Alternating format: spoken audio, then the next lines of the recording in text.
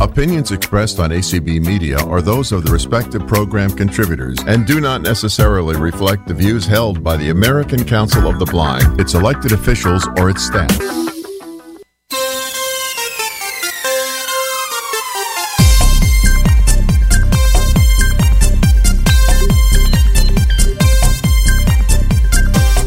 And good evening, everyone, and welcome to Main Menu. Today, what is today? I always look. May 17th. It's early. It's earlier than we usually do it for a couple of good reasons, which we'll get into. I'm Larry Gassman. John Gassman is here. Jeff Bishop is here. Jason Castonway is here. Even Brian Charlson is here. There are so many guests and more to talk about. Brad's here. Brad is here for Clubhouse, but there are so many guests. We're very excited about that, and welcome everybody to Main Menu. And Jeff, maybe you can help us get acquainted with some of the people we'll be chatting with over the next couple of hours. All right, let's do it. Hey, good evening, everybody, and Space welcome. audio now unmuted. Mute currently unmuted. Alt plus A button. Ooh, we're hearing some speech there. We're waiting for our primary guest tonight. So, Angela, if Mike appears in the audience, then let me know. You can go ahead and promote him over to the panelist side if you don't mind. Tonight, we're here to talk a lot about artificial intelligence, and which is just really top of mind right now. And we're gonna, as soon as Mike arrives, we're gonna dive right into that conversation. Find out what the latest happenings are with Be My Eyes. Be My Eyes is going to be presenting at this year's ACB National Conference and Convention. So I think that's going to be on Tuesday, if I recall correctly. And please don't hold me to that. I'm getting older, so my memory is going away. So that's happening at convention, but we're here to get updates from Mike tonight on what's happening with the product. Some of us are testing the product itself, and we'll share some feedback, or as much as Mike will allow us to share. And then in the second hour, we're going to dive deeper into a plethora of topics. One being, I'm moving to Tucson, so we're going to talk a little bit about some interesting challenges that what is it like when you're moving back home to your house and you've been away for a number of years and things are no longer available for purchase. Brian has some suggestions, or had a suggestion. We'll talk about that. We're going to talk to Brian about all things AI and what he's going to be up to at this year's annual conference and convention. We're going to spend some time talking about what the Information Access Committee is going to be up to at the convention this year. And boy, do we have a lot happening. We've sort of given you a sneak preview of that, but we have all of the final details mostly ironed out. We're doing some last minute scoping of some of the technical details on some of the presentation materials with TPGI, but we'll fill you in on those details. And just a lot more. We'll just banter some technology back and forth. And most importantly, if you guys have questions in the audience, you can raise your hand and ask any questions that are pertinent to you. If we know the answer, we'll either tell you the right answer or we'll make one up. We'll try to give you the right answer. That's probably the better thing to do. Hey, Larry, before we get into things, do we know if Mike is here yet? I haven't seen him yet, but I'm looking now. Okay. Can someone drop him an email? I can send him a quick email, yeah. Okay, yeah, that would be great. Okay. I wanted to announce something on the Microsoft front. As many of you know, I work as a product manager at Microsoft and work on the Windows accessibility team and work on Narrator. And if you're a member of the Windows Insider program and you have installed the developer channel version of the Windows Insider builds, then we announced something pretty darn neat in the last couple of weeks. I think it's been a couple of weeks. Boy, you never really keep track of all these things because things constantly change. So it's been at least a week or so. And we've been hard at work on some really cool features centered around Narrator and Excel. And one of the things that our team has really strived to do is to work on Windows enhancing Windows in reference to our screen reader being able to be more efficient and productive across Windows itself. And so if you have had an opportunity to go look at that, you can go to your favorite search engine and search for Narrator and Excel. I'm sure you'll find the blog post. There's a very detailed document that outlines all of the improvements that we've made, but we've been sharing it with a number of customer groups, and they have been extremely excited about the work that we've been driving. So very, very cool stuff. Very, very, very exciting. We're really, really happy with the work that we drove there. So I just wanted to announce that. So if you're a member of the Windows Insider program and you're on the dev channel and you're also involved in the Office 365 developer channel, then or a current channel actually, then you too can test this and give it a try.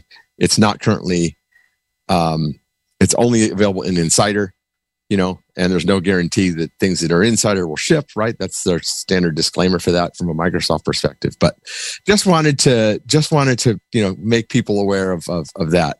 Very, very, very cool stuff. And in the event that it does ship, how far ahead is it typically of the date when it might ship out and get to those of us who are not on those channels? I really can't talk about when things may or may not ship because we generally don't talk about release dates because all of those things are based. They'll ship. We ship when we're when we meet specific quality, and there's a number of factors that go into play there. But don't worry, I'm sure Microsoft will make lots of announcements centered around that when it finally ships and all of that. But again, those things that are Insider, just as a disclaimer, are not necessarily guaranteed to actually ship, right? That's just a standard disclaimer. They're, especially in the dev channel, they're in that channel for a reason. And we worked really long and hard on those, so we're real excited about it. So we should talk about that in a while when we and maybe we can devote an hour to that and actually demonstrate it. It'd be kind of cool to show that off. All right. Let's see. Let's bring in our people on the panelist side and introduce everyone before we get to Mike. Have we heard from Mike yet? Not yet. I don't think so. No. Waiting to hear from him. I just emailed him. Okay. All right. So we might do this backwards. All right. So tonight we could not get enough of Brian Charlson. He I don't know how he did this, but he was able to get Paul to broadcast from a ship, right? A cruise ship, right, Brian? No, that's right. Off the coast of Maine. We guilted Paul into doing it because he wasn't going to do it at first. Wow. How was the, I did not listen to that last night. How was the audio quality? Choppy. Absolutely terrific. Actually, it was pretty good, except in my house. He probably sounded better than he did in his home studio. Yeah, that's true. Wow. That's true. Are you on your high LPR 40 right now, Brian? Yes. It sounds yes, like you it. sound like it. Yeah. You have marvelous tones there. So, well, welcome, sir. Let's see, and with us tonight as a member of the Information Access Committee as well, and all things music extraordinaire, that being Jason Castonguay. Hey, Jason. Hey, Jeff. It's great to be here. Yeah, thank you for coming along, and thanks for entertaining me yesterday at the office. No problem. You were. How's that trumpet playing coming along? Well, it's not as easy as the piano. No. Okay. No, not quite. No, your embouchure. You're working on that, right? I am working on it, and it's good one day and bad the next, and I never know how it's going to be. So that's all right. You're a perfectionist. You'll get it figured out. I will. And it's all good. It's excellent. Okay. And Brad is hanging out in Clubhouse and with his feet up on a table and probably kicking one back or doing something that you do in a club or in a house, whichever you want to prefer. Hey, Brad, how are you? Brad is so enthused in what he's doing, he's not unmuting himself. So we'll come back to Brad, and then John, of course, is here, and he already spoke up. But John, have you told the world about what's happening with you? Oh, there we go. Oh, hey, Brad. Now I'm unmuted. There you are. Glad you said that, because had anything been going on in Clubhouse, you wouldn't have heard it. So that's good. Not at all. No, but mostly Clubhouse can hear you, so it's good. All righty, that's glad good to be here, guys. Glad, thank you. Sorry, you caught me. Brad. Had the feet on the desk, and I know. I know. Settling in for a good show. I know. Yeah. And John, have you told the world what's happening with you yet, or is that not public yet? Well, do you mean around my job? Yeah. I've mentioned it to leadership, but I can mention it today. Before I mention the retirement end of it, today's my 20th anniversary with Disney, and wow, not too many people hang around a company for that long. Although we got a lot of people who've been there a lot longer than I have, and I'm going to retire on Disney's 68th birthday, which will be July 17. And so kind of looking forward to it. It's time to do some different things, but I enjoyed the time I was there and met wonderful people. So it's been a good 20 years. Well, very good. Congratulations. That's very, very exciting. I'm looking for Mike here, but I do not see him. I see his LinkedIn invitation that he sent me, but I do not see him with any other responses. So Brian, what can you tell us what you're going to be up to at convention this year? Well, let's see. Keep in mind, I'm the kind of the conference coordinator for Library Users of America. Right. And we have a history of joining with other special interest affiliates as we put together programming for the national convention. On Sunday, we have a couple of back-to-back sessions, which I think are what you're referring to. So those sessions are all going to be on artificial intelligence in one way or another. One of those two sessions will be about how it directly affects us as blind and visually impaired people. We'll have people speaking from places like the National Library Service, our good friends over at Learning Ally, and others about how AI may impact or might already be impacting those organizations and us as consumers of that. And the second section is going to be all about what the big players are up to relative to AI. By big players, I mean Google, Microsoft, Amazon, and Apple. There are certainly other players in that space, but those four companies clearly, as far as the media are concerned, are the big players in that space. So these will both be hybrid sections. And as a result, you can either be there or be online and still benefit from those two sessions. Okay. And are you actually going to get representatives from all four of the big players? Or I had to submit invited and waiting for response. We're getting some responses, but it's not high up enough in the food chain for me to be happy. But I've been no. I was just curious.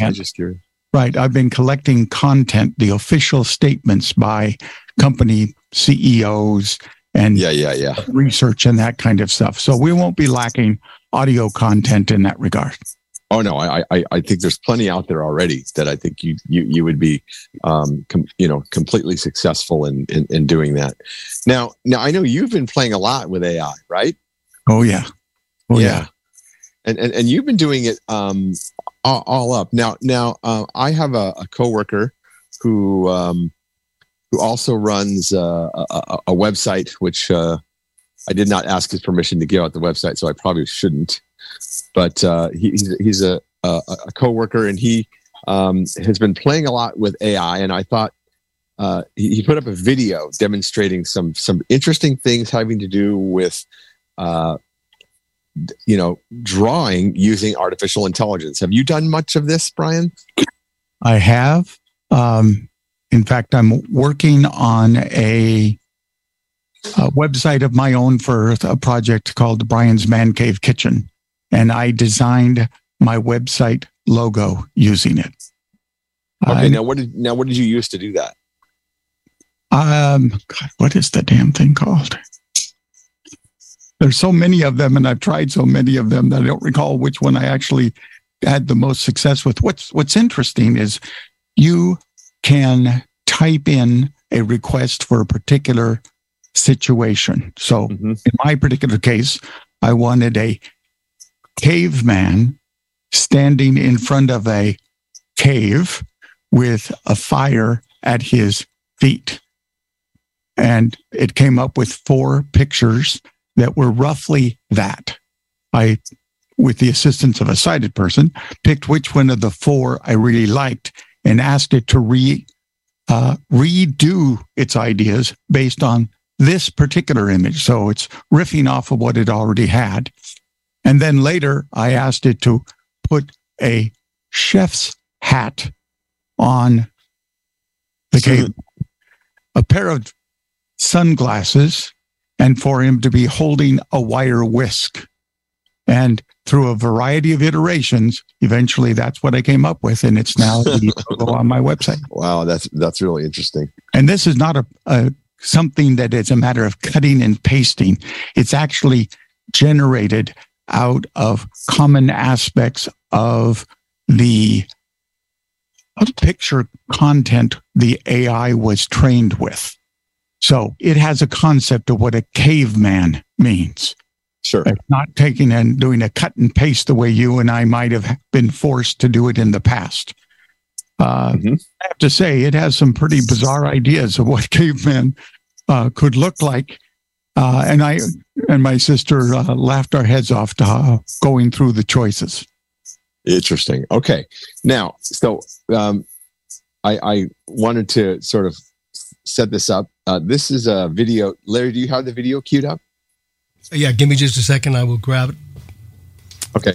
So this is a video of my colleague Manish, and he is using Adobe Fly. Which have you played with that? No, I haven't. It comes with something called a cost. So I'm doing everything on the cheap. So I'm only doing demo versions of things at this point. I'm ready when you're ready. I didn't know Adobe Fly. One of the best. It's considered one of the best out there. Okay. Well, I did not know that this actually cost. I have not done that amount of research into it, but he was showing this to me today, and I was like, oh my gosh, this is very, very cool. So this is a video that Manish put together using Clipchamp, which is a Microsoft video editor. He did it entirely, but he's a screen reader user, edited the video himself using Clipchamp, put the content together, including the back, music track and stitched all the video together along with the talking track and all of that. So, are you ready, Larry? I am. All right, let's play it. Hi, I'm Manish Agarwal. I am the founder of iAccessible. iAccessible is a social enterprise that I set up to connect people with disabilities to product makers. As a blind person, I often have the need to draw an image or depict my thoughts in a graphic. I had the chance to use Adobe Firefly, and I have to say I was blown away with what I could do with this tool. I can ask Adobe Firefly to draw any picture for me. Generate text to image button. For example, I can ask it to draw an astronaut out for a spacewalk. And space. Variation for a 4-figure. And it created 4 images for me. The process still here were very easy and completely accessible. It would have been really nice if the AI that generated these 4 images also depicted in text what the difference between these 4 images is to allow me to select one of them. Variation 3 of 4-figure, variation 3 of 4 graphic. As a screen reader user, right now I cannot tell what is the difference.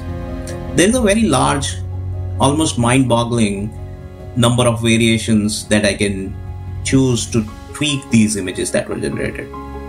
I can choose a doodle technique with black and white and a dramatic lighting in a wide angle view. Lighting. And regenerate the images. As you can see, my imagination is really brought to life here. I want to look at another feature where I can provide text effects. Generate text effects button. I recently had the need to print t-shirts for iAccessible. We were going to a conference and I had the word iAccessible printed as boring plain text on those t-shirts. Had I known about this tool, I could have done something out of reach and out. Like what I'll show here. So I'll put the text iAccessible. And let's say I want to show my mood of a sunny day on the beach. Again, the tool generated variations of the text iAccessible that really reflect the prompt. With this tool, every person on our team could have selected a different pattern that reflects their personality or their mood. It was very helpful that the tool is accessible and the various examples given here in the gallery are all appropriately labeled with alt text. Grouping figure graphic, a modern house sitting on an island in a pond surrounded by mountains. Concept art. This was very helpful for me to understand the capabilities of this tool. I have never felt so empowered to be able to draw as a blind person and provide this level of detail in the inputs for what needs to be displayed. Thanks for your time. So that's Manish. He's a product maker or product manager on the Windows accessibility team as well. And I've been working with him for quite some time. He's quite an amazing character. He's fun to work with. So just an example. Very much like my experience. I haven't quite gone to creating videos with it as of yet, but it truly does blow your mind what you can do. When they say, you're only limited by your imagination, this is true when it comes to doing this kind of thing. Now, absolutely, we've heard over time about this whole concept of AI having the ability to lie. So if you say you want the picture of an astronaut on the moon, it may vaguely look like an astronaut on the moon, but it may be in a spacesuit that looks more like, an old-fashioned cartoon of that. And that is very difficult to detect. Whether or not it's cartoonish or photograph-like, those kinds of things, those nuances are not necessarily understandable by you. Absolutely. But it's truly amazing. It is. Now, I'm wondering, Larry and Angela, if Mike is actually in the audience, but not under his name. I wondered that too. I just called his mobile and it went to voicemail. Why not ask him to raise his hand? That's exactly what I was just going to say. There is a hand raised already, but I don't know that that's Mike's. Let's see who that is. There's an Austin Benavides.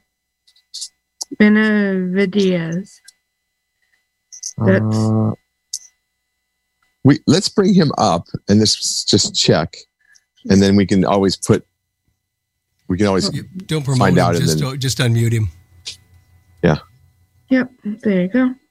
Austin, are you really Austin or are you Mike? Austin? AI. It's AI, right? Is that what it is? Okay. That kids when I'm talking, the butcher was talking. I hate that.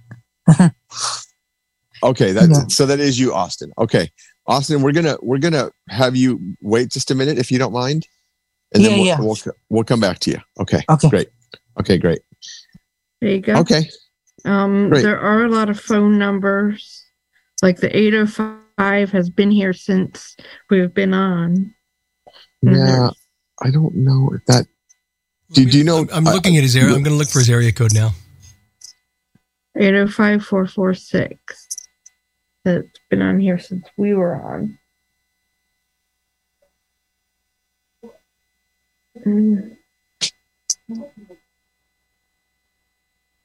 Okay. All right. I will I'll keep an eye on email, Larry, and see if he arrives as well. I want to apologize to everyone for the snafu here. We were just communicating with Mike, actually, just about 20 minutes before we all connected on Zoom. So, and you're pretty sure he got this idea that we were 8 o'clock Eastern, not 8 o'clock Pacific? Yes. He actually asked that, and I emailed it back and said, 5 o'clock Pacific, 8 o'clock Eastern. So, yeah, I did very specifically mention that to him. So, at least I believe that's what I'm going to check It's exactly what you told him. No, you did tell him that. Yeah. Okay, I did, right? I don't think he responded after that, but he may. No, I did not. Yeah. I did not see a response. So, all right. Well, let's just keep going. So I wanted to talk just a little bit, Brian, because you and I had a conversation about this, and I always want to bring up kitchen things with you around because you are the kitchen, kitchen maestro of ACB. You seem to be all up on the latest of things. And as you know, I'm returning to Arizona in June. I'm moving back, and so we were talking about talking appliances such as the Amazon Smart Oven, which really wasn't very smart when it came to air frying, of course, but it was more like air slow frying. But dehydrator. Yeah. Yes. And now you never really went with one of these types of things, right? I actually bought the first one out, which was, I had in my office at the Carroll Center, and it was really good at doing things like heating a cup of coffee, but it wasn't a full-fledged unit. You had to have something like a dot, and the dot would be communicating with the microwave rather than you communicating directly with the microwave. Right. Now that's true even of mine. Like there's a dot that sits on top of it. In fact, they tell you that's the way that you have to do it. Even with the one that has all the extended features on it, right? Because I think they came out with two models of it. One was initially the initial one, and then they came out with one that had 5 different functions or whatever. Isn't that right, Brian? Yeah. Right. Yeah, exactly. Right. Yeah. And I don't think they changed that, but they're not making this anymore, including the overlays for the unit itself. I don't think you can purchase those anymore either. Can you? Not to my knowledge. No, there's always kind of a secondary market out there. Someone probably bought up, a flat of these when they were being accessed out of one of the warehouses. And so some might pop up from time to time, kind of like when you're shopping with eBay. If you monitor certain words, then you can see when somebody pops up there that isn't really for sale. There's a lot of things on Amazon that aren't for sale on Amazon anymore, but are on sale elsewhere. Mm-hmm. Very cool. Okay, so now you and Kim are recommending the June, right? Isn't that the oven that you guys? That's the one that my friends have all recommended to me. That it has many more features than the regular Amazon units have. It's very Alexa enabled. It's also got a great app for your iPhone, so you could control virtually everything using your iPhone as kind of a universal remote to your oven. And it is a multifunction like yours was supposed to be: air fry, regular bake, regular nuke, so to speak, those kinds of things. And it also has sensors built into it. So you can buy a product line of June-enabled frozen dinners and that kind of thing. And as you put it into the unit, it detects that label and automatically sets the cooking instructions that are appropriate for it. It also is capable of some form of, what would I call it, pattern recognition. It's looking at what you're putting in. If you put a potato in, it knows that's a potato and gives you a preset for baking a potato, that kind of thing. So it's really a smart oven. It's not just an oven you can control with your voice. It is a true smart oven. It is a countertop device, and it's fairly large. This is not something for a person who has limited counter space. It's bigger than a standard, if you will, microwave. Yeah, so we're going to get the measurements on. I hope they put it on sale in June. That would be appropriate, wouldn't it? That'd be great, wouldn't it? Wouldn't that be good? Because that's kind of when I want to buy it, is in June. So that would be. I'm in this position where I tend to buy things not version 1.0, but maybe 2.0. Well, June's been around a while, though. I hate thinking about anything with a 0.0, to be honest with you. I'm not a beta tester kind of guy. When I put my money down, I want it to work the way it should work. And I'm now in a position where I really should get a new air fryer. I really should get a new microwave. But the space I have available won't let me put those two things in the same volume of space. I might do it anyway. Very cool. Well, speaking of beta, I wanted to turn things over to Jason and Brad, because there's been quite a plethora of announcements from Apple and Amazon, by the way. In fact, Amazon surprised us today with some announcements. And so have either one of you kept up to date on the Apple announcements this week? I have. I read the email anyway, kind of going over some of the features. The press release, yeah? The press release, yes. And I find the idea of the enhanced LiDAR detection, for example, it was pointed out, no pun intended, that smaller objects like buttons can be recognized simply by holding the phone in this mode and pointing at buttons. And with your finger, right? Right, with your finger. Yeah. So that to me is really exciting. There's actually a video. Did you watch the video? Oh no, I didn't. There's a video where they show someone actually doing this, and they're standing in front of a microwave, and they're holding their iPhone, and then they're pointing at the different buttons on the microwave, and it speaks, popcorn and whatever the buttons actually set on them. Now that was interesting. I thought that was interesting, but there were some really intriguing announcements that were not necessarily blindness related, that I think are significantly life changing.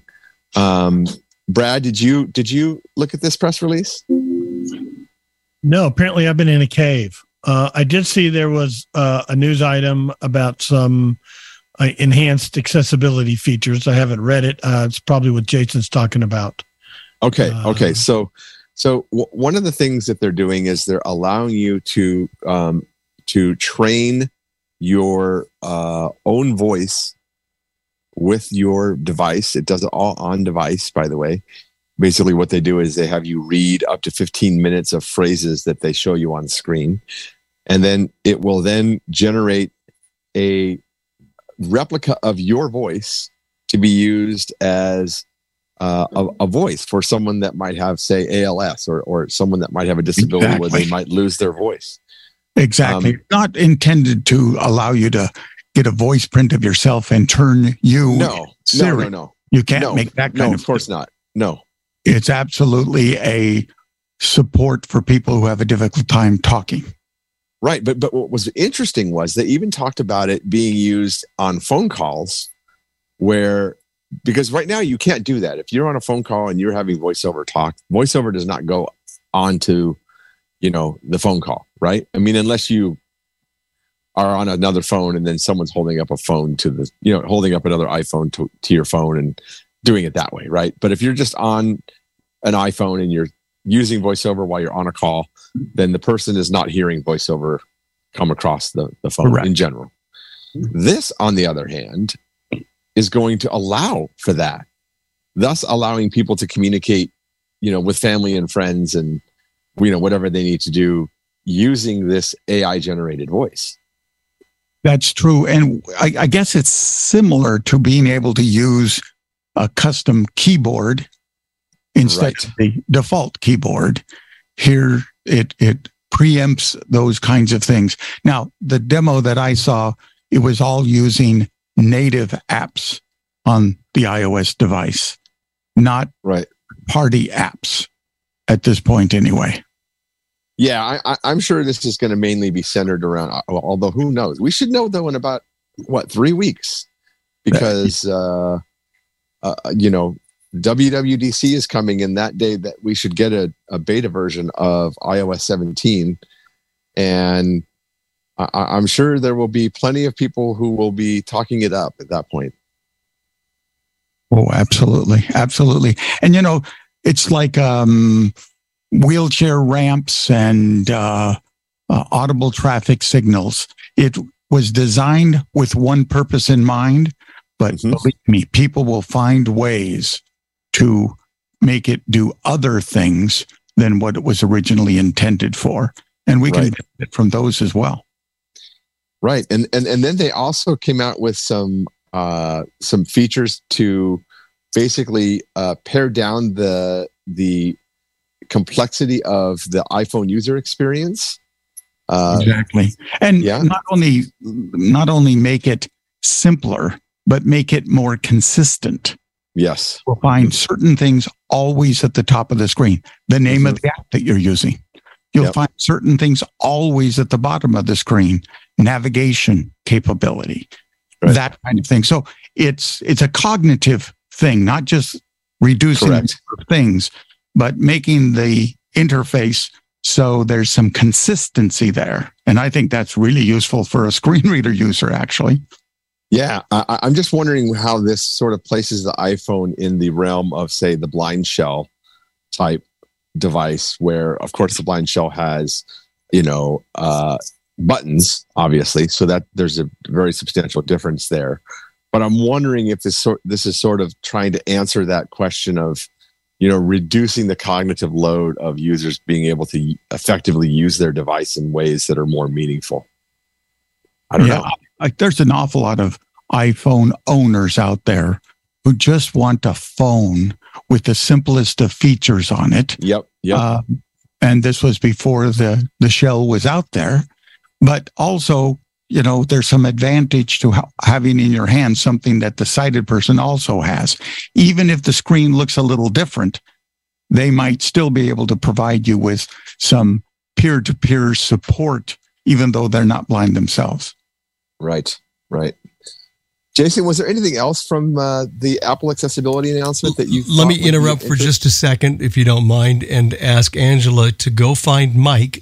He's under Mike, M-I-K-E. Oh, Mike is here. And promote him. I got him. You got him? Okay. Mike has joined the meeting. We now return to Jeff Bishop. All right, cool.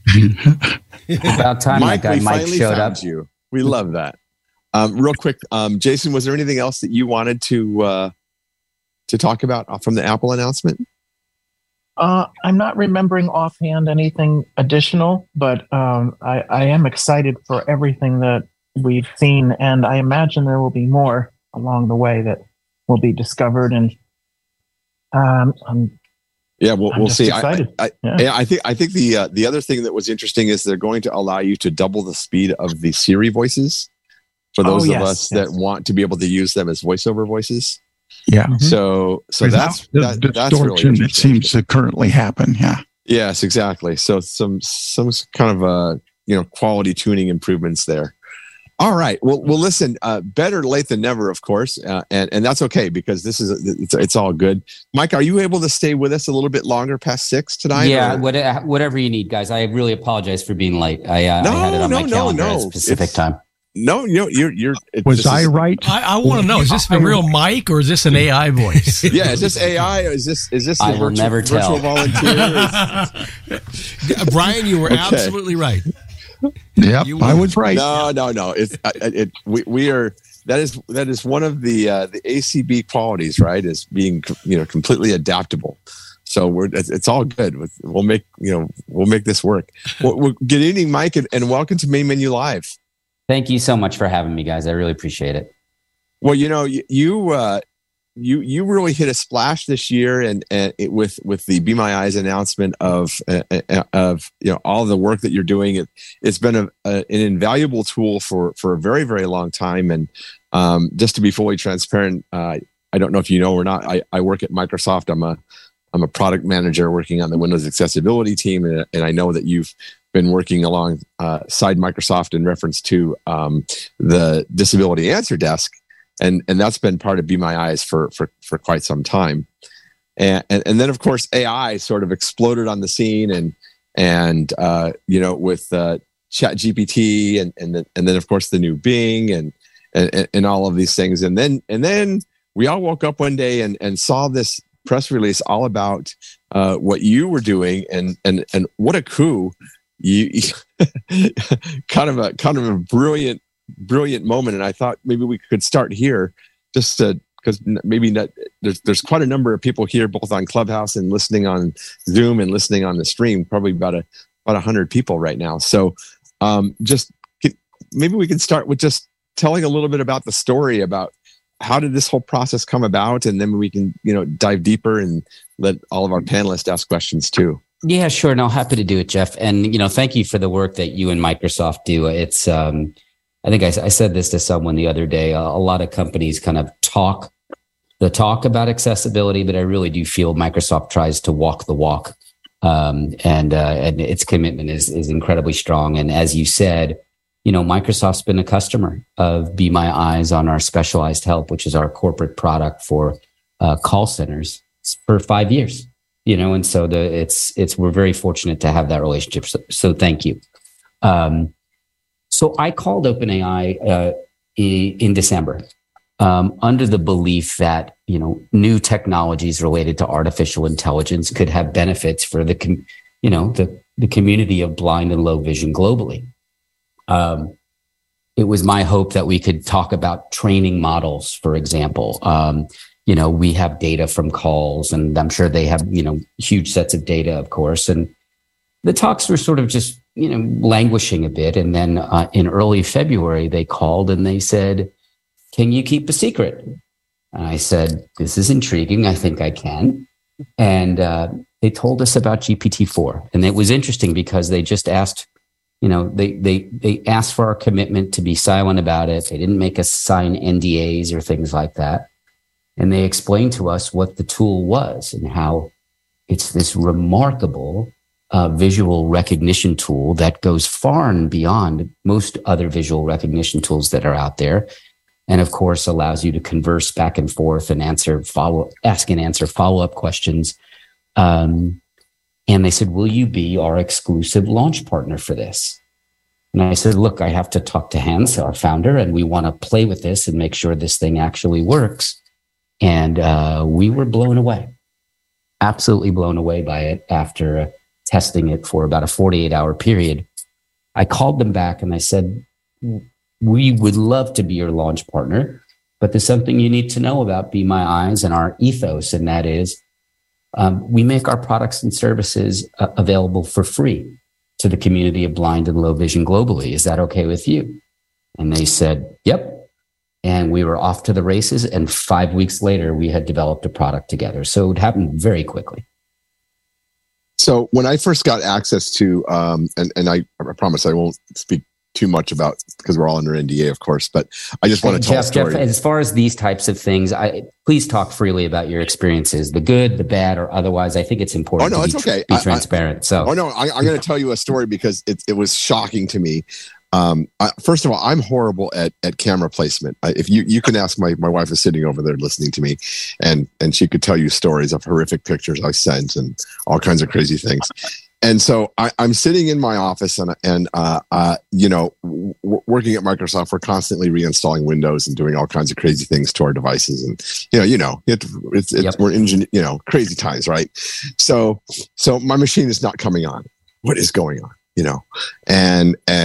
So I thought, well, I could either call the disability answer desk, or heck, I'm just going to use the virtual assistant, and I'm going to take a picture and have it tell me what it is. And I knew that I was not lined up very well at all.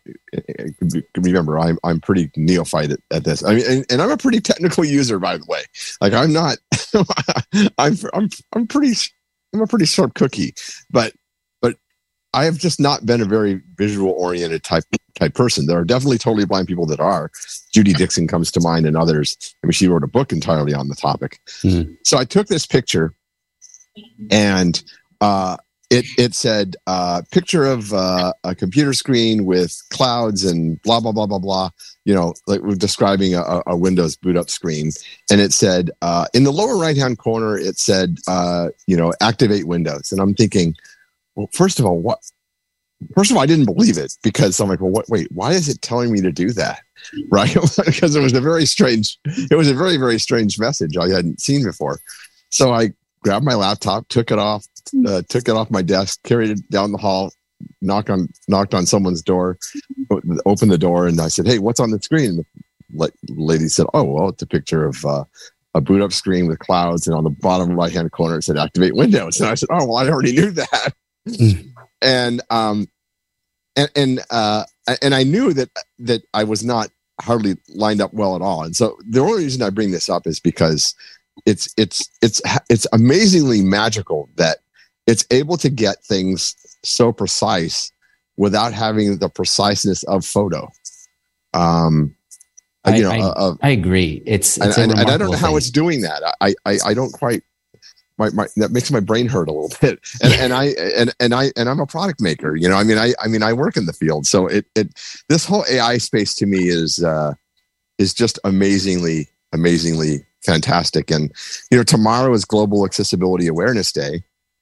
And how do you envision this technology shaping the future for blind and visually impaired people? Are you planning on a statement tomorrow, Beth? I mean, it's a really powerful thing to be thinking about right now. Yeah, we do have a statement plan tomorrow. We don't have any huge announcements related to the product, but I think you ask an important question, Jeff, and that is what's the vision of the future for this? And I think where this goes, and where I want it to go, and where I hope it goes, is that in the not too distant future, there is a beautiful, lightweight, highly functional, wearable device that interprets surroundings in real time, powered by artificial intelligence, providing kind of a unprecedented power to the community. I'm pretty sure that's where this is going to go, and I know it's what our engineering team is building on every single day. As you noted, the functionality of the AI as it exists right now is quite remarkable in terms of its ability to process information, even partial information, off an imperfect photo, and I think that's where this goes, and that has implications globally, right? It's a societal change, and I just hope it represents a new era of power for the people in our community. Yeah, I think it's amazing. Let's open this up to our panelists. We have a number of people here, both from our Information Access Committee and others as well. I'm going to turn things over to Brian here, who's been doing lots of work in this space. Brian, do you have a question for Mike? Oh, yeah. So, Mike, first off, I've been a user of the service off and on for years. My favorite Be My Eye story is when I was in Las Vegas at the Sagebrush Conference, a conference of blind and visually impaired business owners. And I'd always wanted to play a poker machine, but they're fully inaccessible to a blind person. So I'm in the casino and I pull out my phone and I dial. I've got the money in the machine. My $20 bill has been sucked into that machine and it's ready to play. And I used Be My Eyes to call somebody to read me the screen so I could play. And that is awesome. That's a new one for me, Brian. I got this lovely quite young person from Australia who had no idea what the game of poker was. So I ended up defining what the different symbols meant and would simply point my finger going right to left across the buttons to say which ones I wanted to keep and which ones I didn't want to keep. And so I picked a 4 of clovers instead of clubs, and shovels instead of spades and things like that. But I had a marvelous time, as did this young lady who was volunteering for me. That is one of the coolest stories I've ever heard. I'm not endorsing or unendorsing gambling on the service, but I think that that's just I love hearing that, Brian. It's like it's also the perfect example of how Be My Eyes merges technology and human kindness with a bit of fun in between, right? That's really neat. Thanks for sharing that. Well, and look where the new AI model could have driven this entirely without human interaction. Yes. Right. Yeah. And maybe that's where you're going, right? Yeah. Brian? Because it's trained on all this information, it would have not had any problem understanding that what I was looking at was a poker machine. Absolutely. And I could have asked it follow. And this is the part that I found the most exciting about this, quite honestly, not so much that I can take a picture and it will tell me what the picture is, but that I can do follow-on questions about that picture. I mean, what's the best odds, right? Yeah. How many discards should I do? What's my best play here? Exactly. Right? I'm pretty sure casinos are going to have a lot of reworking as a result of AI going forward. Yeah. It works in a variety of different ways. I took a quick picture of one of my pantry cupboards, which is a total disaster. I'm a very organized person, but I live with 3 other people who are not, and therefore nothing stays where it belongs. So I took a picture and it said the top shelf has jelly, mustard, and spices. The next shelf has snacks and crackers. That's great. So I asked it, what kind of jelly?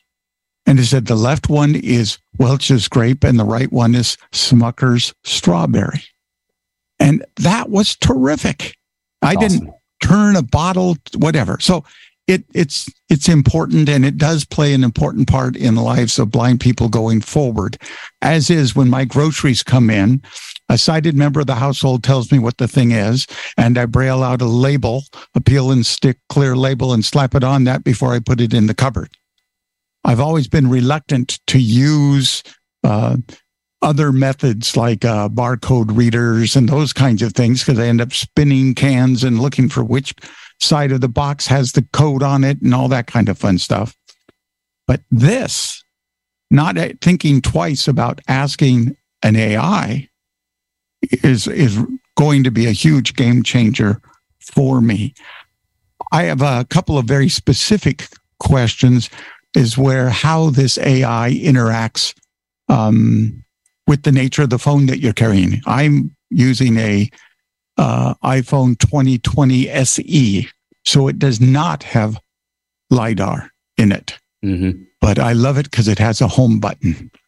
I should tell you that I ran the computer training center at the Carroll Center for the Blind for 34 years and just recently retired. So like Jeff, I'm not a lightweight when it comes to technology, but now that I'm retired, I only have to use things I want to use, and I want my home button.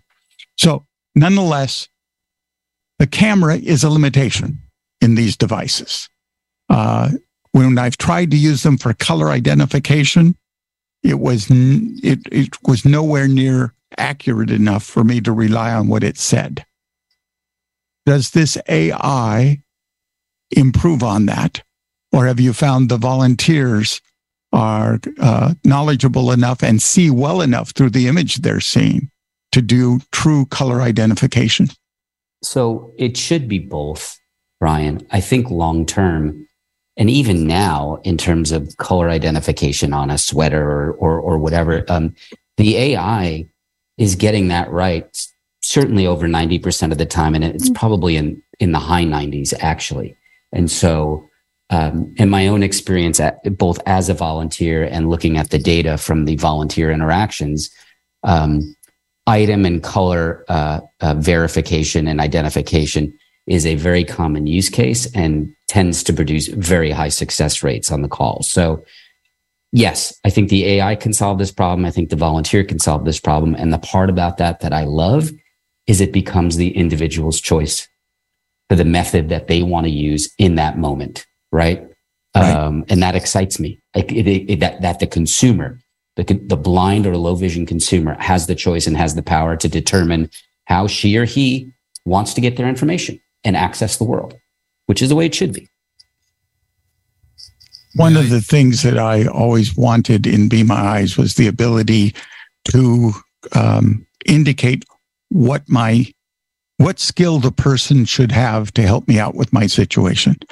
I'm a self-taught ukulele player, and trying to get any volunteer to read what they call tablature in a how-to manual is almost impossible.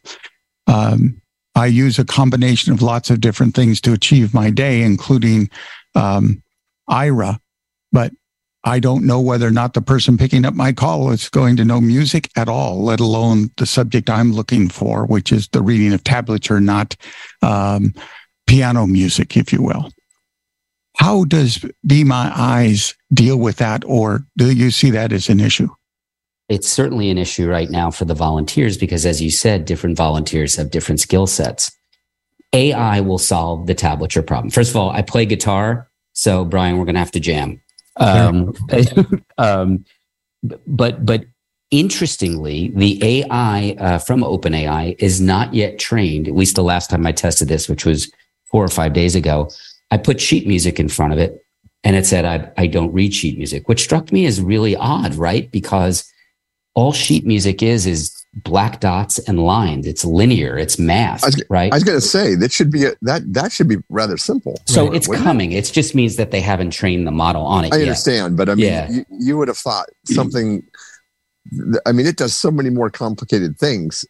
Yeah, that you would have thought that would have been one that would have been pretty simple for it to figure out. Yeah. So Brian, but you raise a really interesting kind of strategy question and a future direction question for us, and that is, look, we know that the AI is going to be able to solve the problem that you're talking about right now. But at the same time, we have thought, and Hans our founder has often said, it would be great to have volunteers list 2 or 3 specialties that they have, and that we could then match those volunteers on a call by call basis based on identified need from the person making the call. The question is, should we go invest in building those specialized communities when I'm fairly certain that very highly specific and technical skill sets are going to be solved fairly easily by these AI systems? So it's just an interesting strategy question to think about. And again, since you're building currently off of Chat GPT-4, correct? Mm-hmm. One of the things I think a general audience needs to understand is there's 2 kinds of AIs. There's AIs designed to do something specific. And then there are AIs that are designed to do something general. And ChatGPT, while all it really is a word predictor, does so amazingly that it's hard to imagine that that's all it is. The fact of the matter is there are AIs whose specific design and what it learned on is music. And there's others that is art, and others that are maintaining things like biometric information. It's the idea that this general AI is capable of a lot of things that is really kind of important. And while right now things are built on this one AI, a language model AI, these AIs can communicate with one another. So even though it can't read music today, they can make an arrangement with another AI that whenever it sees something it recognizes as music, it passes whatever question you have on and then relays it back to you so fast that it feels like it's the one you're working with. Exactly. Yeah, interesting. Yeah. Interesting. It's the other way I think about this is think about sort of highly specialized technical support, or think about any customer service interaction you've ever had.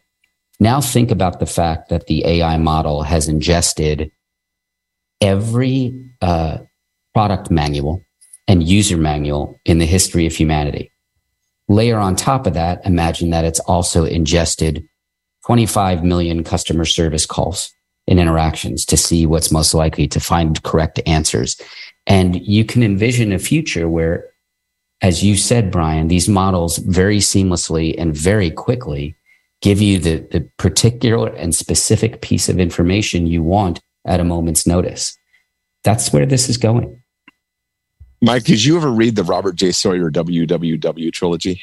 I did not. Oh, yeah, I did. If you, I'm writing it down now. If you want to take a wild ride of just fictional account of what the world is today, go read that. Okay, there are three books. There's three books, and basically it's a story of this girl who is blind. She's a math wizard, mathematician, and she's a high school student, and she regains her sight through the use of artificial intelligence and through this character, which we won't go into too much because that would give the story away, but named WebMind. And I just think you'd find it quite fascinating. I think the outcome is quite fascinating. It is. It's available on Bard, and it's available everywhere. Everywhere, pretty much. Yeah. This sounds like it's got to be on. Yeah, must read for me. Thank you. Thank you. Several years old, but it's good. It's several years old, but what you were talking about of ingesting everything, that's WebMind basically. It goes off and basically reads everything on the internet and then communicates through this implant in her eye. And yeah, anyway, it's it communicates through dots. Right. He sends visual dots representing Braille to her eye. And anyway, just cool. Sounds really cool.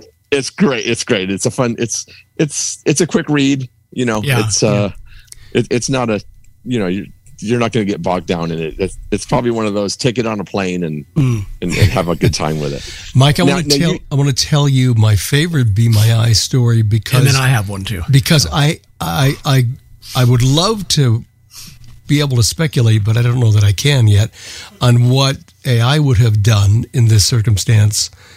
But in 2017, John and I were off to fly across country, and it was like I had just gotten my ticket done electronically, checked in, and we woke up at about 2:30, 3 o'clock in the morning, and I'm on the computer, and somehow I was in control panel looking for something, and I muted something. No JAWS speech. None. This is long before IRA. This is actually before IRA. Be My Eyes was active. So I called. Had no clue as to who I was going to get, and it was a guy who was up and working in Trinidad. I told him what I needed to do, and I put my phone up to the screen. He said, "Well, now I'm not a Windows user. I don't use Windows. I use a Mac. But we need to find out what's unmuting." So I moved the phone slowly across the screen. He looked at all of the screens. Eventually, he said, "Okay, tab, tab, tab, tab, tab." This went on for a few minutes. He said, "Stop. Okay. Check this box." Click. There was speech. It was one of the most fascinating Be My Eyes stories that I know I've ever been a part of, because I didn't expect, when he said I'm a Mac user, not a Windows user, I thought this computer's not going on before I have to fly away. But it did, and I was able, because I needed to get onto the computer to actually print out the tickets. to go. And I'm just curious. I don't have no clue as to what AI could have done if it had been around back then. For sure, AI will be able to solve that problem. Yeah. It's virtually guaranteed. And I've done some of my own tests on, mini tech support or reading the screen or figuring something out, and it actually works quite well already. You mentioned Larry. That was Larry, wasn't it? Yes. Larry, you mentioned that you were traveling. We just did an extensive test of the tool in an airport. Identification of gates, reading the board for flight departures, et cetera. And it performed remarkably well.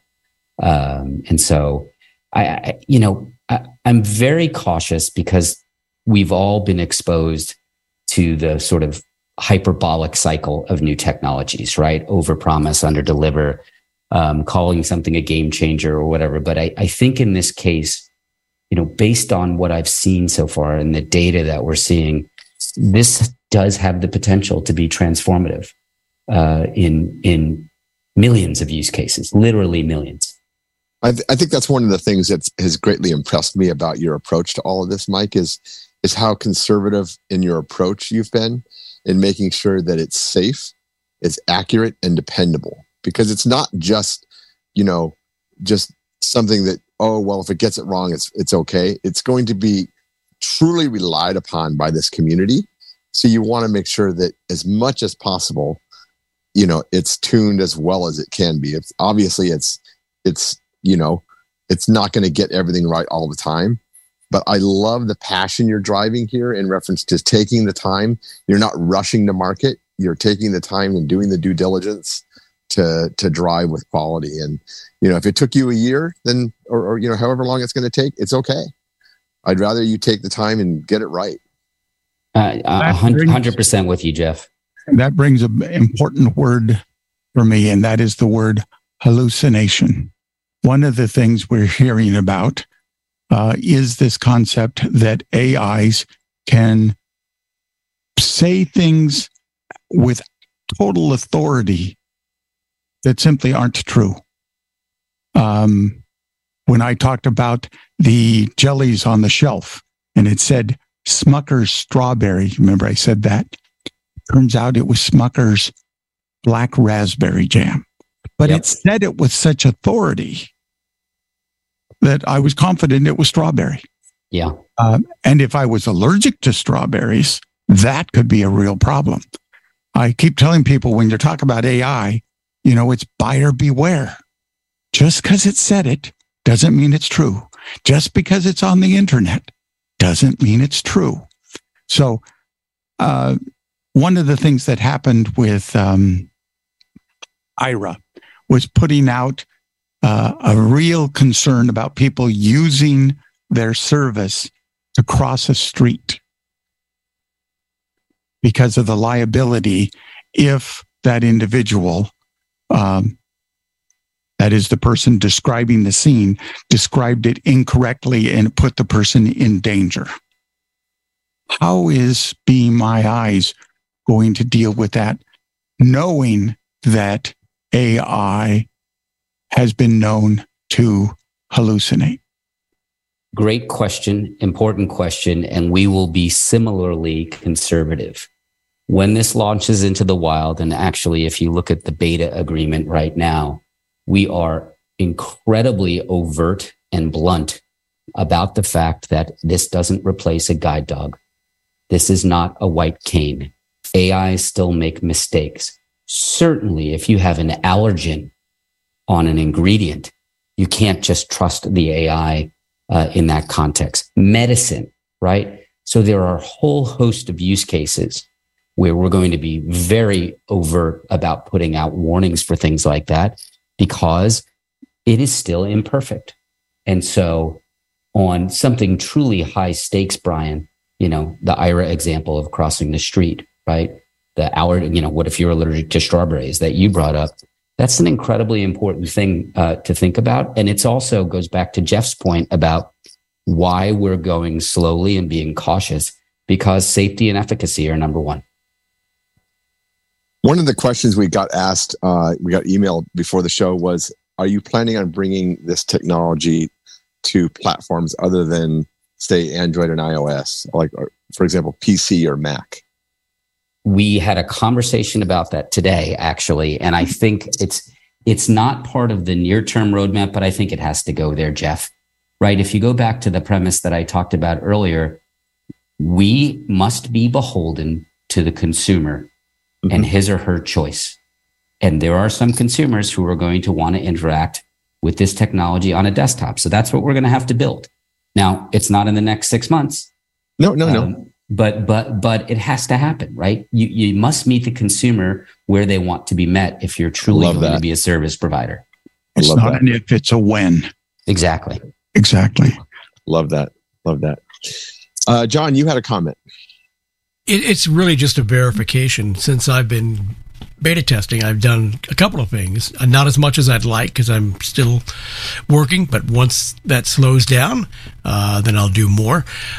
In fact, while we were talking just now, I verified the shirt that I was wearing, and I thought it was a Disney-related shirt because of my anniversary there today.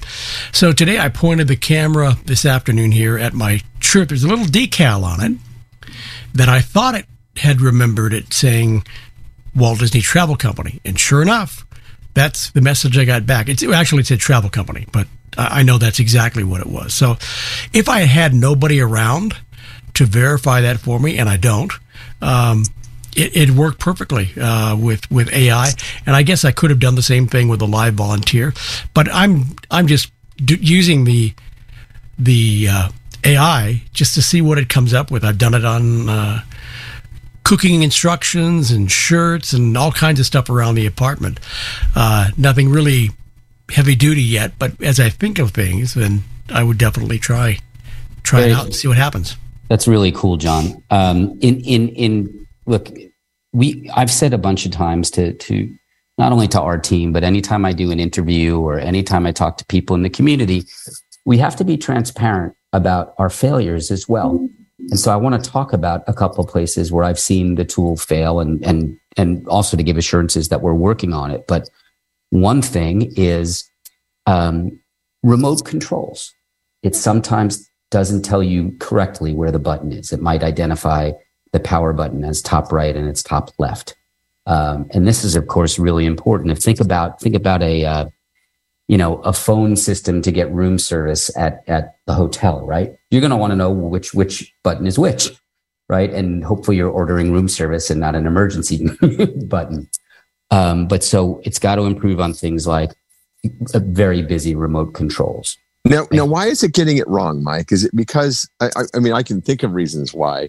I mean, there are probably, millions of types of remotes and they all probably look the same. So is it a pattern problem? Generally speaking, yes. Right. Yeah.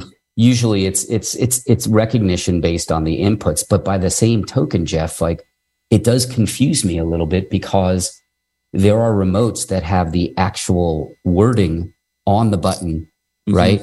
Or underneath the button. And you would presumably say, well, that's a very linear problem. So I think it'll be solved. And I don't know exactly why that's an issue that I'm seeing.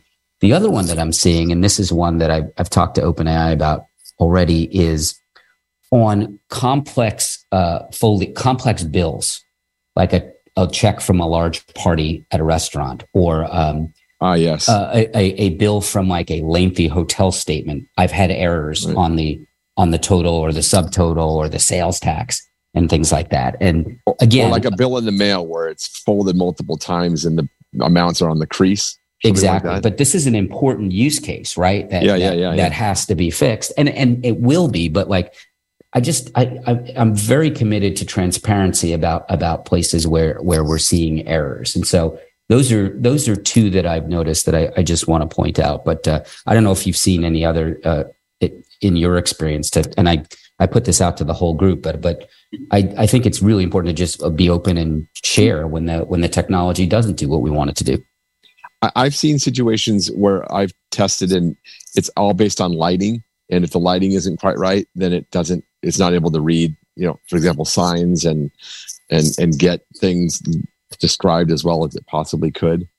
And I found that to be more problematic recently than I thought it might have been. And I'm not sure why that is, but it tends to be if I'm in a corner of something, for example, if I walk up to a door and I want to check a door number and it's not in Braille or anything, and there's not a lot of light around me, it seems to struggle with that. So I don't know if that's because if it is a lighting issue or what's happening there, but that's a case where I would have thought it would have been able to get that one. I think it would be an appropriate thing to include in the app that you can turn on or off the flashlight to provide additional light under those circumstances. Yep. You just added to our roadmap, Brian. Yeah, that's what I thought. And because it would be interesting to be able to, tap a button in the UI, have it turn the light on, or at least maybe even have it intelligently go, oh, wait, it's kind of dark here. I'm going to turn the light on. I don't know if iOS allows that, though. It may not. It may require user interaction, though, for that. I don't know. Well, we're going to have to call Sarah, aren't we, over at Apple? Yeah, we'll figure that one out. Yeah. Very good. The other biggie question that people are discussing is privacy. One of the things I am reluctant to do is to allow a volunteer to see billing information because it might include my credit card number and other identifying information that, could at least slowly whittle away at somebody being able to access my funds. Yeah, or if you're trying to find the right credit card, right? I mean, a lot of the cards now are totally flat. You can't feel the numbers on them anymore. That's right. So when it comes to privacy and AI, I've always kind of taken the opinion that it's information that it's collecting in the aggregate, not specific to a particular individual or transaction. Is that true? Would you use AI to take a look at something we would feel uncomfortable having a person look at on our behalf? We're certainly going to warn against that in the near term, Brian, because, and again, in the interest of full transparency, right now, we're looking at all the data and saving it because we have to find failures, right? And in order to design this long-term for safety, we just need to see when the tool is not working well. I believe that long-term, this will be a fully privacy protected experience. That's my bias as a human and as someone who has no interest in monetizing data, people's data long-term over the future, right? Number one. Number two, very, very encouraging announcements from OpenAI over the last couple of weeks about the fact that it will not continue to train its models based on user data in the GPT-4 experience.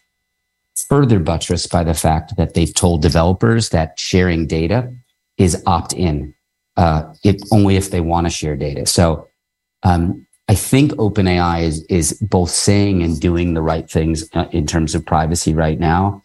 And I know that's going to be our plan long-term to make sure that when this tool is working 99.99% of the time, and we're really, really happy about its safety, that we make a commitment to do so in an absolutely privacy protected way. It's essential, absolutely essential.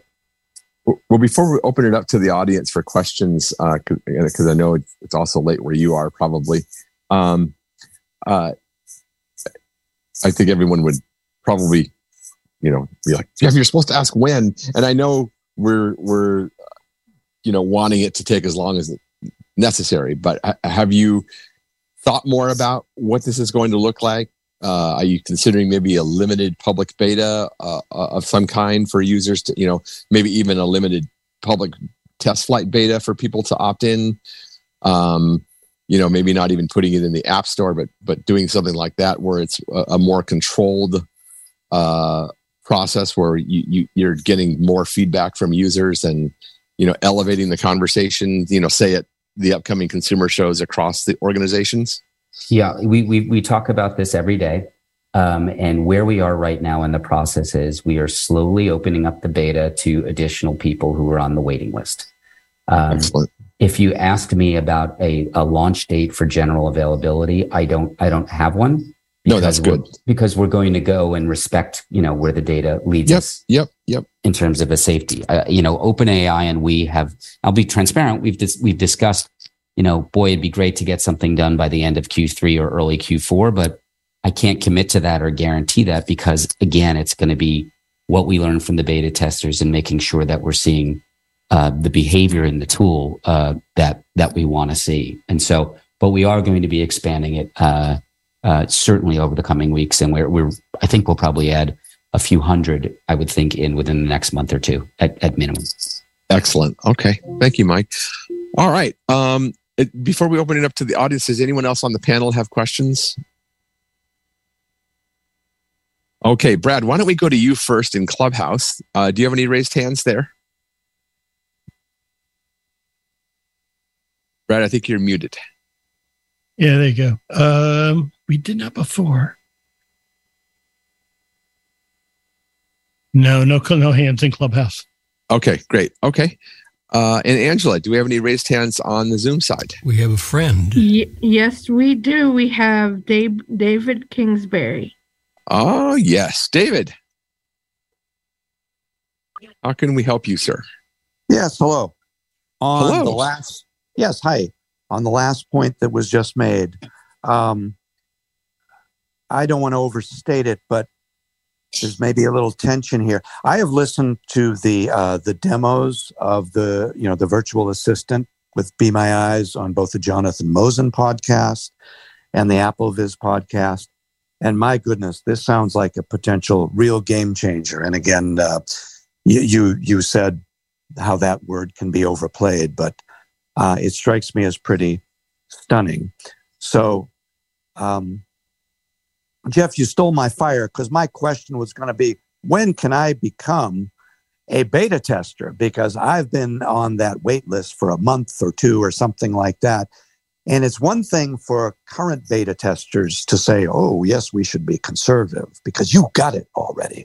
But for the rest of us, we are chomping at the bit to get this. Yeah. So, well, let's let Mike answer that for you. I'll tell you what, David. I tell you what. When? Well, I've not done a lot of these podcasts where we've had call-ins, and I'm not going to do it for everybody who subsequently asks a question. But if you get me your email through Jeff or Brian, we'll get you on. How about that? Tomorrow morning, 8 a.m. Eastern time. You'll get it. We'll work on that. Look, David. By the way, your point is well taken, and I think about this every single day.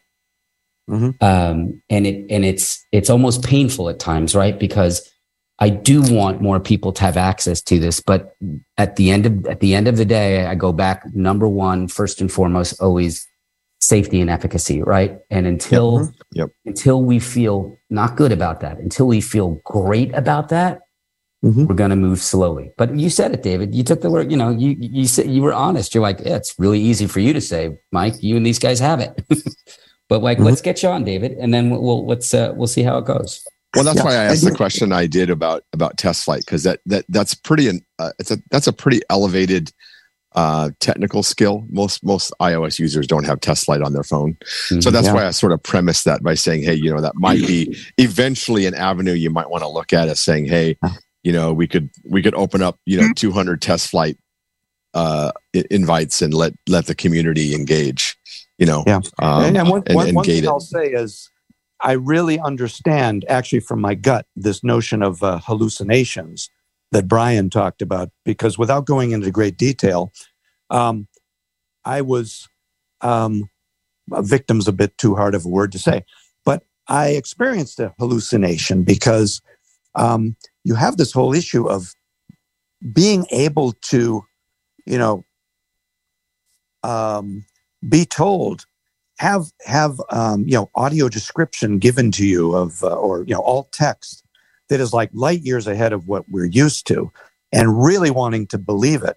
And I've been suckered a little bit by what I thought was alt text, but really wasn't. So I understand some of these tensions, and I can see your need and desire and feeling of responsibility for being responsible about this, so people aren't hoodwinked into thinking that, a blue sweater is a red sweater or worse things than that. But boy, I think, when you hear some of these demos of the things that Be My Eyes can potentially do, for me, it strikes me, it's a game changer along with when the first iPhone came out or when the white came out. I mean, it strikes me as amazing that we can potentially be able to understand images the way sighted people can understand or approach it. So again, I applaud you for your work, but boy, I want to get a hold of this. Well, David, you just, you got me at a weak moment. You're going to get on. So you got it done, man. We'll set you up. Email me, David. You know how to get a hold of me. Thank you. I will mute myself right now. Thank you very much. Okay, sure. I think Bill Gates said it right when he talked about AI being as influential as the graphical user interface was, and I would actually say from a blind person perspective, that's not even a comparison. I think that the potential is great, but I also think that we are at such a beginning stage of this process. I mean, I don't know if you've given any thought to this, Mike, about, where do you think this technology will be, say, in 3 to 5 years? I can't even fathom what that's going to look like. I mean, we're already made this tremendous leap. Who knows where we're going next? Yeah.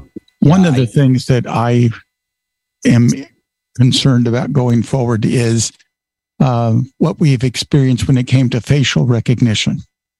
I had access to Google Glass at the very beginning. I was doing some work with Google at the time, and it looked clunky enough that everybody who saw me wearing it assumed that somebody was talking in my ear and telling me everything that I saw, including who they were, by going on the net and finding this information. So that biometric kind of privacy thing caused Apple to not include a camera in their smart glasses. What kind of backlash to this privacy question could interfere with our ability to do what sighted people do? If you see somebody, you recognize them, you put, face to name kind of thing. Brian, it's a huge, huge question, and thank you for raising it. There is a law in in Illinois, that precludes the storing or analyzing on a biometric basis of individuals' information. And so, imagine if we went to a Cubs game and we took a picture of the stadium and the crowd and then analyzed it. We're in violation of Illinois law, because I don't have releases from the people in the stands. I don't have releases from the players.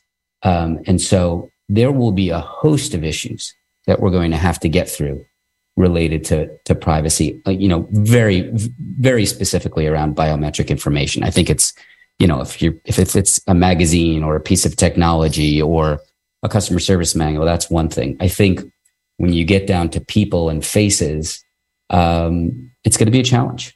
And made more so, one of the beta testers in our group who lost his vision about 3.5 years ago was very emotional one day because it was the first time he went on Instagram in 4 years where he actually enjoyed it and could interpret it and kind of go back and forth with friends and family. But that's images of people, right?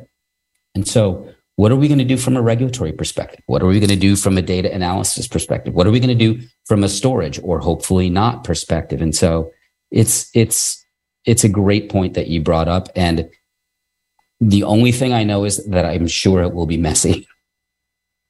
And it will be slow because the way we define these kinds of things are, so if you don't like it, sue. And then we go into the court system, which is not what we would call the most nimble of systems determining anything. Yeah. But I think there's one premise here that I think that I wonder if the courts are going to uphold here, which is to say that if you're out in public, you don't really have a sense of privacy, do you? I mean, there's already been cases where, for example, people have taken pictures using their Ring video doorbell, and then they've sued because they've gotten a picture taken of themselves. And the courts have come back and said, well, no, actually you're in public space, so anybody can take a photo of anything. So it's just fascinating to me to see how far this is going to go. I'm not really sure where this is going to end up, but it's absolutely fascinating. Yeah, I agree. And we will be plowing some new ground, right? From a legal and regulatory perspective, for sure. Absolutely. Let's see. Any other hands in Zoom? No hands in Zoom. No. Okay. I think, we've been pretty thorough tonight. There's one more hand. I didn't see it pull up here. Let's see here. The hand. Oh, now it's gone. So it's gone? Yeah. Okay. Jason, you've been awful quiet. Did you have any questions? We do know. I am good for the moment. I just am chomping at the bit, like probably a lot of other people. Getting access to it. Okay. And Angela, you said that we do have a hand? Yeah, Mary Carla Hayes. Okay. Allow her to talk. Hello, I'm really enjoying this. I have a quick question for Seeing AI folks. You mean the Be My Eyes folks? The Be My Eyes. Yeah. I always get those two confused. That's a different product, and they're not here tonight. That is a different product. I know. Yeah, although we can work on getting them here if you would think that would be interesting. Yeah. Okay. Well, yeah. I meant the other. I'm just having. That's all right. That's okay. But anyhow, my question is, will the Be My Eyes AI part of it, the new part of it, will it work with the Blind Shell Classic phone? The Blind Shell Classic 3. I love my Shell, and I know that Be My Eyes is on it, but I just wondered if this new app would work, or if it would be worthwhile or if one could beta test it on that or not. Mary, I have to think about the technical specs, but I don't want to give you inaccurate information. I will follow up with that with our tech folks to try to get you an answer. I don't know offhand. I hope though that the way that we design this and roll this out will make it kind of almost ubiquitously accessible, regardless of device. But it will need obviously a certain amount of processing power and things like that. But I will check on that for you. Since Carla is here, a follow-on question for Carla is, when the AI looks at something and it's text, if that text is not in English, is it capable of speaking to me, because I registered as an English speaker, of rendering that text in English? Yes. So translations work. I'll give you a quick example of this. My daughter was playing a video game in the living room. I stood way at the other end of the room and took a picture and only got part of the TV in it. And I said, "What's on the TV?" And it said, "Oh, that's a popular video game called Fortnite." And it gave me all the information. And then I said, "Can you tell me that in Hindi?" And it did. So the answer is yes. I think translations are an area where this product is going to excel. There you go, Carla. Thank you so much. Thank you. Thanks for the question. And by the way, thanks for the product. It is, thanks for the service. It's a great service, and for all your research and the tireless hours that you doubtless spend on it. I really, I don't think people get thanked enough. So that's awesome of you. I appreciate that. Thank you so much.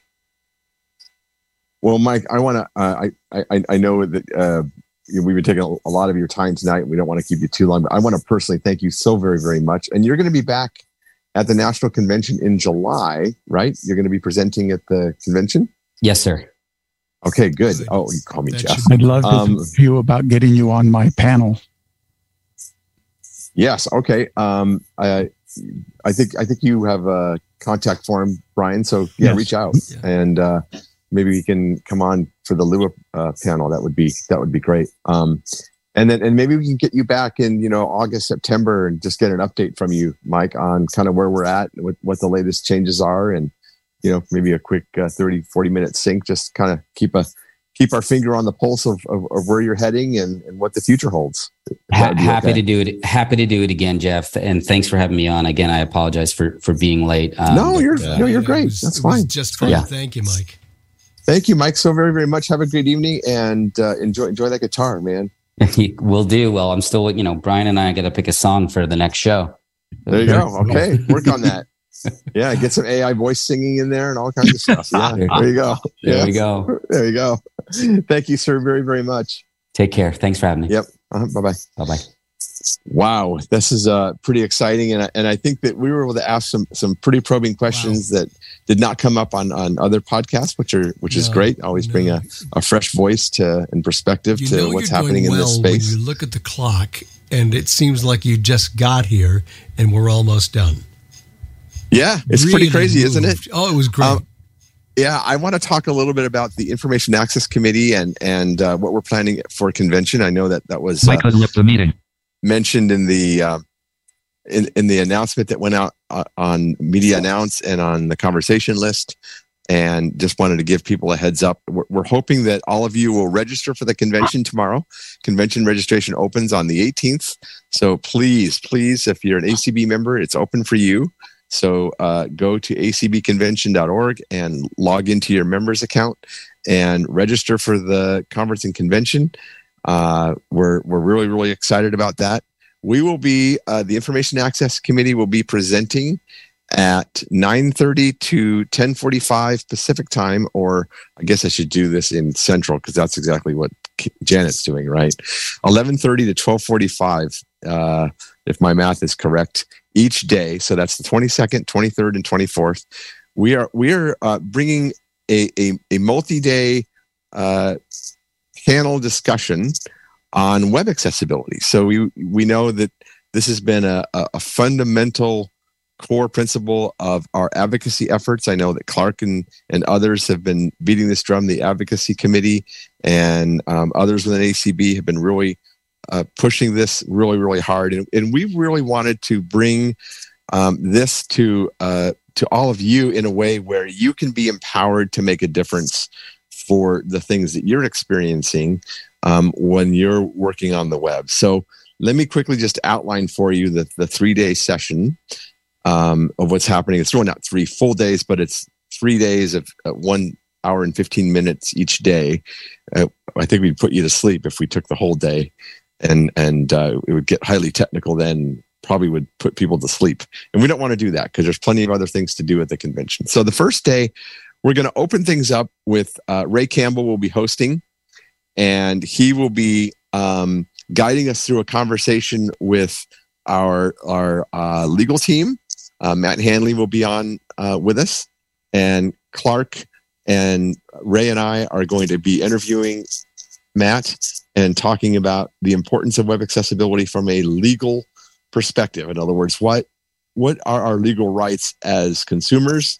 How does it relate to private, websites versus public and government websites? What does all that mean to all of you? Sort of taking out the complexity of regulation and making it a little consumer friendly for all of you. We're not going to bore you to death with this. We're not going to go too crazy with that. Then we're going to have Clark speak to this from a advocacy perspective. In other words, what are the things that ACB has been pushing for to better the world of web accessibility? And then we're going to hear from members of the Information Access Committee. We're going to hear from people from BITS, who do quite a bit of technical work in that affiliate around web accessibility and the impact that web accessibility has had, both negative and positive. And that's going to end up day one. So we're sort of setting you up for what is the problem to solve, what are your rights as a consumer, and sort of some of the thoughts of people who have been living in this space. Day two, we're going to start getting into the meat of empowering you. So we're going to be bringing on representatives from TPGI, and we're going to talk about the top 5 web accessibility concerns for consumers. And we're not going to necessarily dive into the deep technical details of how to recognize these and what does the HTML code look like, or what is the appropriate markup. That's not what we're going to be doing. We're going to be focusing in on, from a user perspective, what are the top 5 areas of concern. And then we're going to talk to you a little bit about how to approach a vendor Do you approach them with a hammer? Do you approach them with a velvet glove? Do you approach them with kindness? Do you approach them with honey? What is the right approach here to be able to make sure that you're assertive, but also representing yourself with a gentle voice, right? I think that's really important. It's all about, negotiating in a structured way, right? Lainey Feingold is the master of this. And we actually tried to get Lainey to come and present. And I think she's going to be tied up that week. So then we're going to have our friends from Microsoft come, and they're going to talk to us about accessibility insights. Now you're thinking, oh my gosh, this is a developer tool and this is complicated and this is going to be really hard to understand. And no, that's not what we're going to be doing. We're going to basically take the complexity out of the complex, and we're going to make it simple. We're going to demonstrate to you scanning a specific site, generating a report, and being able to send that off to a vendor of your choosing, and sort of just giving you the basic fundamentals of the tool. We're not going to go crazy into all the rule sets and all those things. We're going to just give you the very, very fundamentals, so that if you run into a problem, you can fire this tool up. You can just have it as an extension in your browser, run a report, send it off to the vendor, and say, hey, I don't know if this will be helpful to you, but here is at least some information gleaned from accessibility insights. So that's day 2. And then day 3, we sort of defined sort of the top 5 problems. We've given you empowerment of being able to recognize those, and we've given you tools to be able to hand off to a vendor. And we've taught you a little bit on the principles and how we would recommend that you communicate with them. But now, day 3, we're going to be bringing in our friends from Freedom Scientific, along with, again, friends from IAC and BITS. And we're going to talk with you about advanced screen reader techniques to overcome the top 5 concerns from a web accessibility perspective. So in other words, you've already been told what the 5 are. Now we're going to give you tools and techniques to at least try to overcome these problems using screen reader commands and strategies to be able to to work through these problems, so that at least you can try as much as possible to work through any concerns that you have on the web. And then finally, we're going to leave you with an opportunity, and we're not going to announce it tonight. We'll wait until then, but it's already set up, folks. We're going to leave you with an opportunity to engage with experts in the field that are members of ACB through a community approach. When you run into web accessibility issues, that you can at least go and talk with people who are like-minded and wanting to make a difference. And we're going to empower you to do that too. So we're going to motivate you to get more involved and more engaged, to be able to empower yourself and empower others. So those are the 3 days that we're planning from the Information Access Committee. We're pretty darn excited about it. We think it's going to be pretty successful. We're hoping that a lot of you will be able to come and participate in that. I think it's going to be a dynamite group of days, and I just hope I have internet by the time that date rolls around. So that's the 22nd, 23rd, and 24th of June, from 11:30 to 12:45 Central. And everyone cross your fingers and your toes that the internet gods are nice to me, and we don't have major monsoon storms or anything crazy in Arizona by the time I get there. So that's all I'm praying for. It should be fun. And the great thing is, for those of us who have been involved in technology, working for companies, the thing that I used to always have issues with was that some of the people, we have different skill sets of people. And some have great skill sets, know exactly what's going on, and others don't. And this is going to be a way for us to help empower everyone. And we're leveling the playing field. You may not have as much experience as somebody else, but at least you'll be given some tools so that you can make some educated decisions based on what you see as you navigate through accessibility. And I think that's so exciting. It really is. Yeah, and I think the other thing is that we're going to leave you with an ongoing tool of allowing you to ask questions of experts to be able to guide you through scenarios that we did not cover during the 3 days that you might want to talk about. So it's all about just continuing to empower people continuing to elevate the conversation and to really make everyone more efficient and teach people how to fish as much as possible and eliminate, the really complex nature of trying to diagnose web issues. Because sometimes these are tough.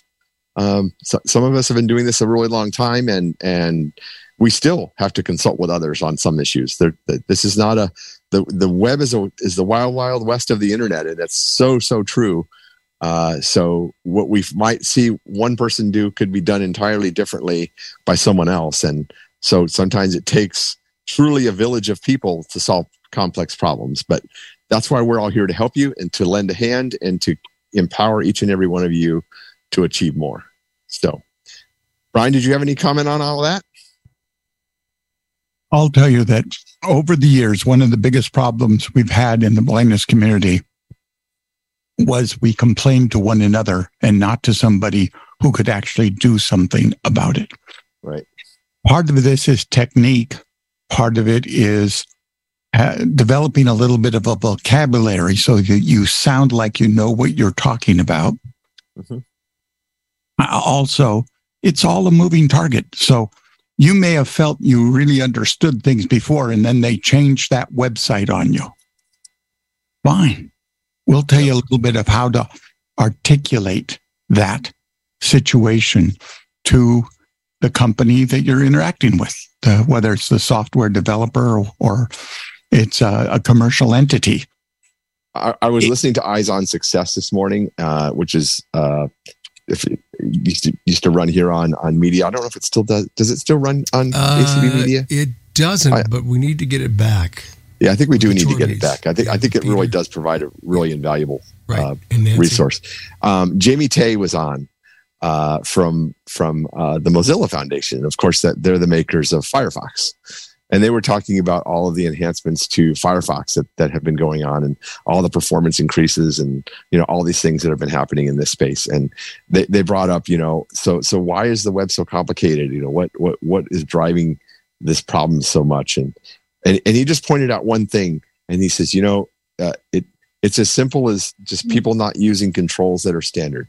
And he pointed out, like a date picker or a calendar control.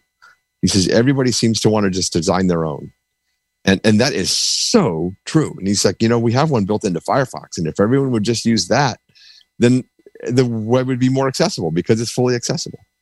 So again, it's about, developers making choices that sometimes are not the right choices to be made because they think that they're either easier, or because they look great, or because they're just easier to deploy. There's all kinds of technical reasons why this happens.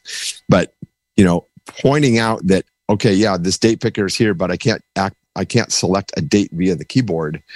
Well, that's a problem, right? It's as simple as, keyboard access. Can I do everything that you can do with the mouse with the keyboard? It's fundamental core, accessibility concepts here. Very, very basic stuff here. So, yeah. Excellent. Being able to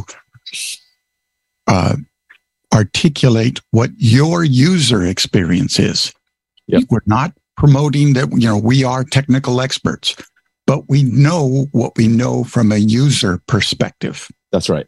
And we want people to make a real point of not just, it's kind of like when doing a web search.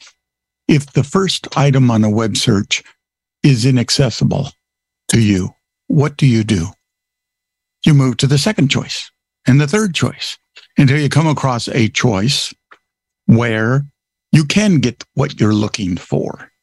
Yep.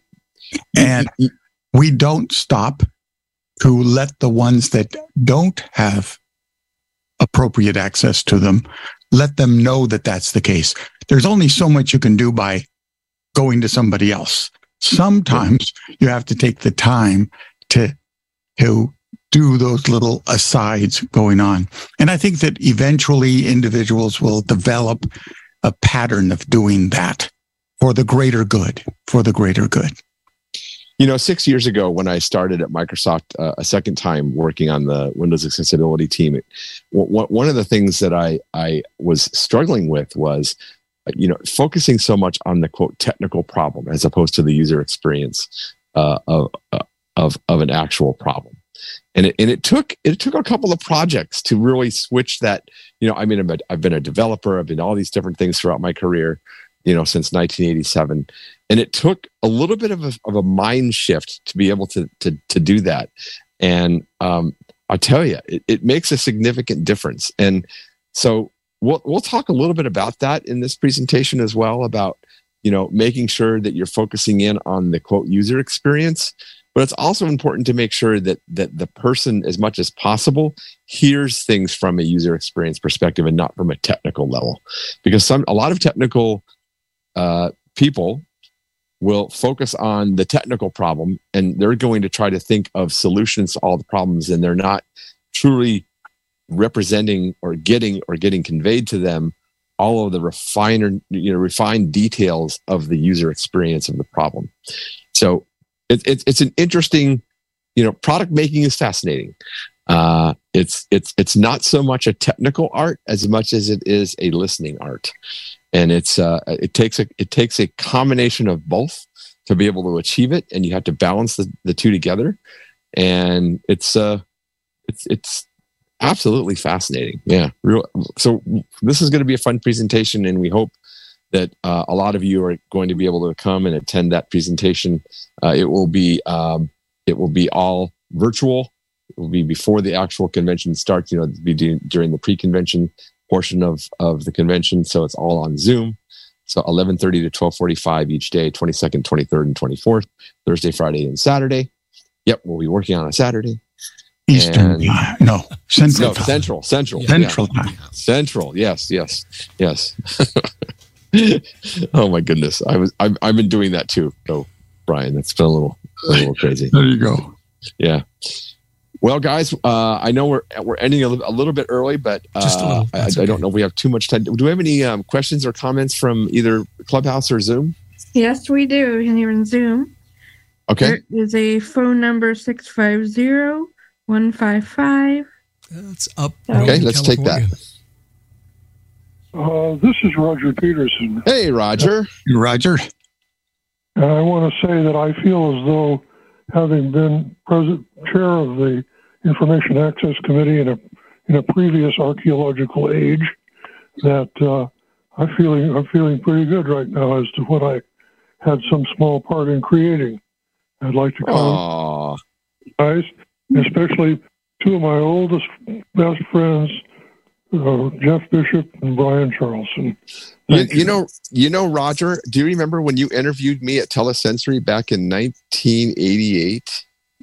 I believe I do, yeah. Yeah, you remember that? I remember that. I remember like that. I remember that very, very fondly. Like a college student, I think. I was a smart something, all right.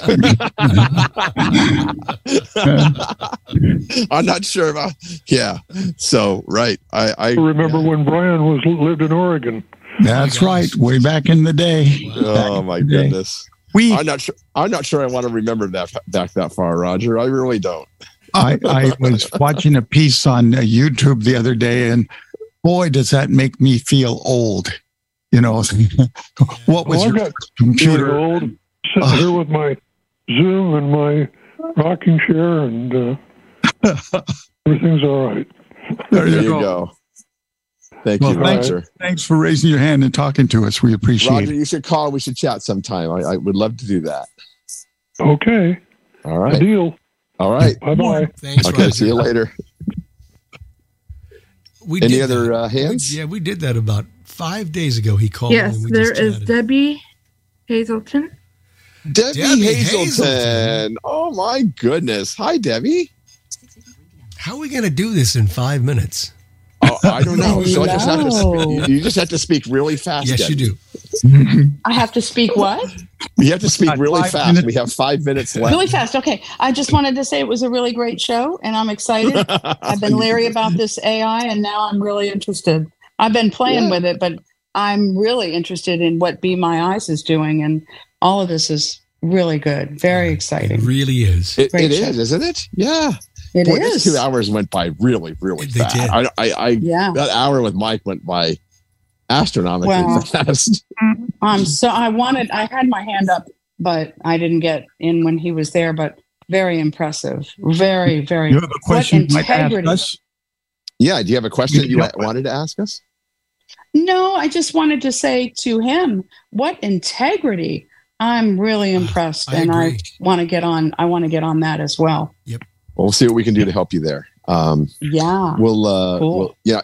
I was very impressed with that. I was, most companies do not take that approach of taking the time to do it right and making sure that they ship something with, significant integrity to make sure that it's going to meet the needs of the community. And boy, they're doing it right. I don't care how long it takes them. Big. They're gonna blow this thing way up in an incredible way. Yep. It's I think people highly underestimate what they're going to be bringing to the table.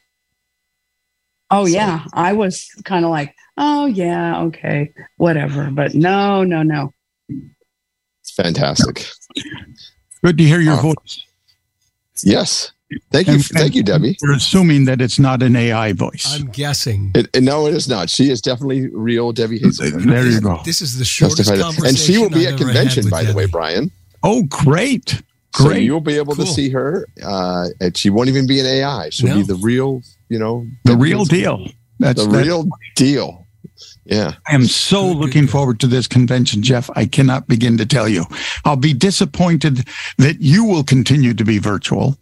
I will. Yes. I will send my AI representative, though. A mythical There you character. go. Don't be surprised if we call you on our phones while we're out to dinner together. Having a great time. That's fine. That would be great time. Hopefully I'll have internet. I can talk to you. I have no idea. We'll see. We'll see. Well, listen, I want to thank Brian and John and Larry and Brad and Jason and Mike and all the callers that called in today. And am I missing somebody? Did I get everybody? I think about our facilitator, Angela. And Angela, yes. Now, yes. Thank you, Angela, very, very much. Do we have anything to tease in June? We do not, because we are all things convention, right? So we are taking June off. Good. And I suspect that we'll see. We will see about July. We traditionally have taken July off as well, just because we've had other activities going on. Yeah, it might be August, but that may not be may not be true this year. Yeah. So we will let you know. And if we do have a show, it's going to be all about what technical nuggets did we bring back from convention and what did we learn, and we'll probably do a large round table and bring together some people and do something like that. And we'll have some other announcements and things of that nature to talk about. I'm sure there will be new products to talk about. Oh, sure. New things to discuss. Who knows? I think we'll have the new Orbit Speak out by then. Yes. I think so. I think we'll have that to talk about, and so I think there's plenty there. So, Larry, thank you for minding the ship here and driving the bus and helping us with all that. You're welcome. And we'll see everybody at the Information Access Committee sessions at convention. We'll see you in the virtual sessions. We'll see you at convention. Enjoy the convention, everybody. Enjoy. Give everybody a big hug from me, and enjoy all the great time that everyone's going to have. So good night, everybody. Good night, everybody. Good night, everybody. Good night, everybody.